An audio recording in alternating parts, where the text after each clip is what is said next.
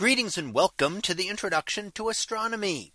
One of the things that I like to do in each of my introductory astronomy classes is to begin the class with the astronomy picture of the day from the NASA website, that is apod.nasa.gov/apod. And today's picture for January 23rd of 2023. Well, it is titled The Colliding Spiral Galaxies of ARP 274. So what do we see here? Well, here we see two galaxies, and this is what is known as ARP 274, which is a catalog of unusual looking galaxies, galaxies that didn't just look like the ordinary spirals and ellipticals that we are used to. So here we get to see a couple of those, and in many cases, these unusual galaxies are because of galaxies collision. So what collides when two galaxies collide? Well, it's not like an ordinary collision that we're used to thinking of here on Earth.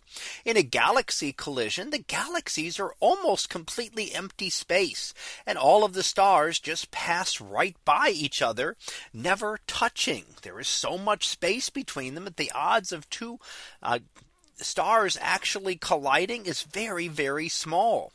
However, what can collide are larger objects like gas clouds, and that can enhance the star formation, giving rise to star galaxies that are forming more stars than a typical spiral galaxy.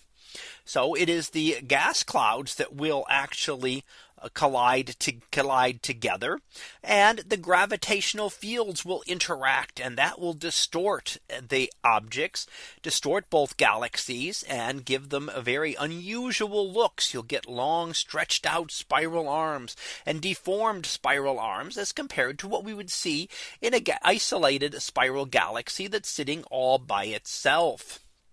Now, the other thing about the collisions is that they take a very long time, hundreds of millions or even a billion years, to finally finish and settle back down.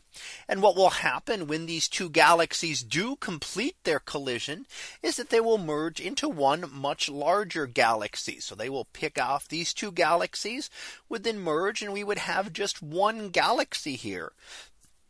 And if we came back in a billion years or so, we would see just that one very ordinary looking galaxy after it had time to settle down after the collision. So the galaxies that we see today have actually undergone this process many times and have collided with other galaxies. And that's how we've built up the larger galaxies that we see in the universe today. Through galaxy collisions over billions of years, we have built up much larger galaxies, and the larger spiral and elliptical galaxies that we see nearby in the universe today. So that was our picture of the day for January 23rd of 2023. It was titled The Colliding Spiral Galaxies of ARP 274. We'll be back again tomorrow for the next picture, previewed to be a world away. So we'll see what that is about tomorrow.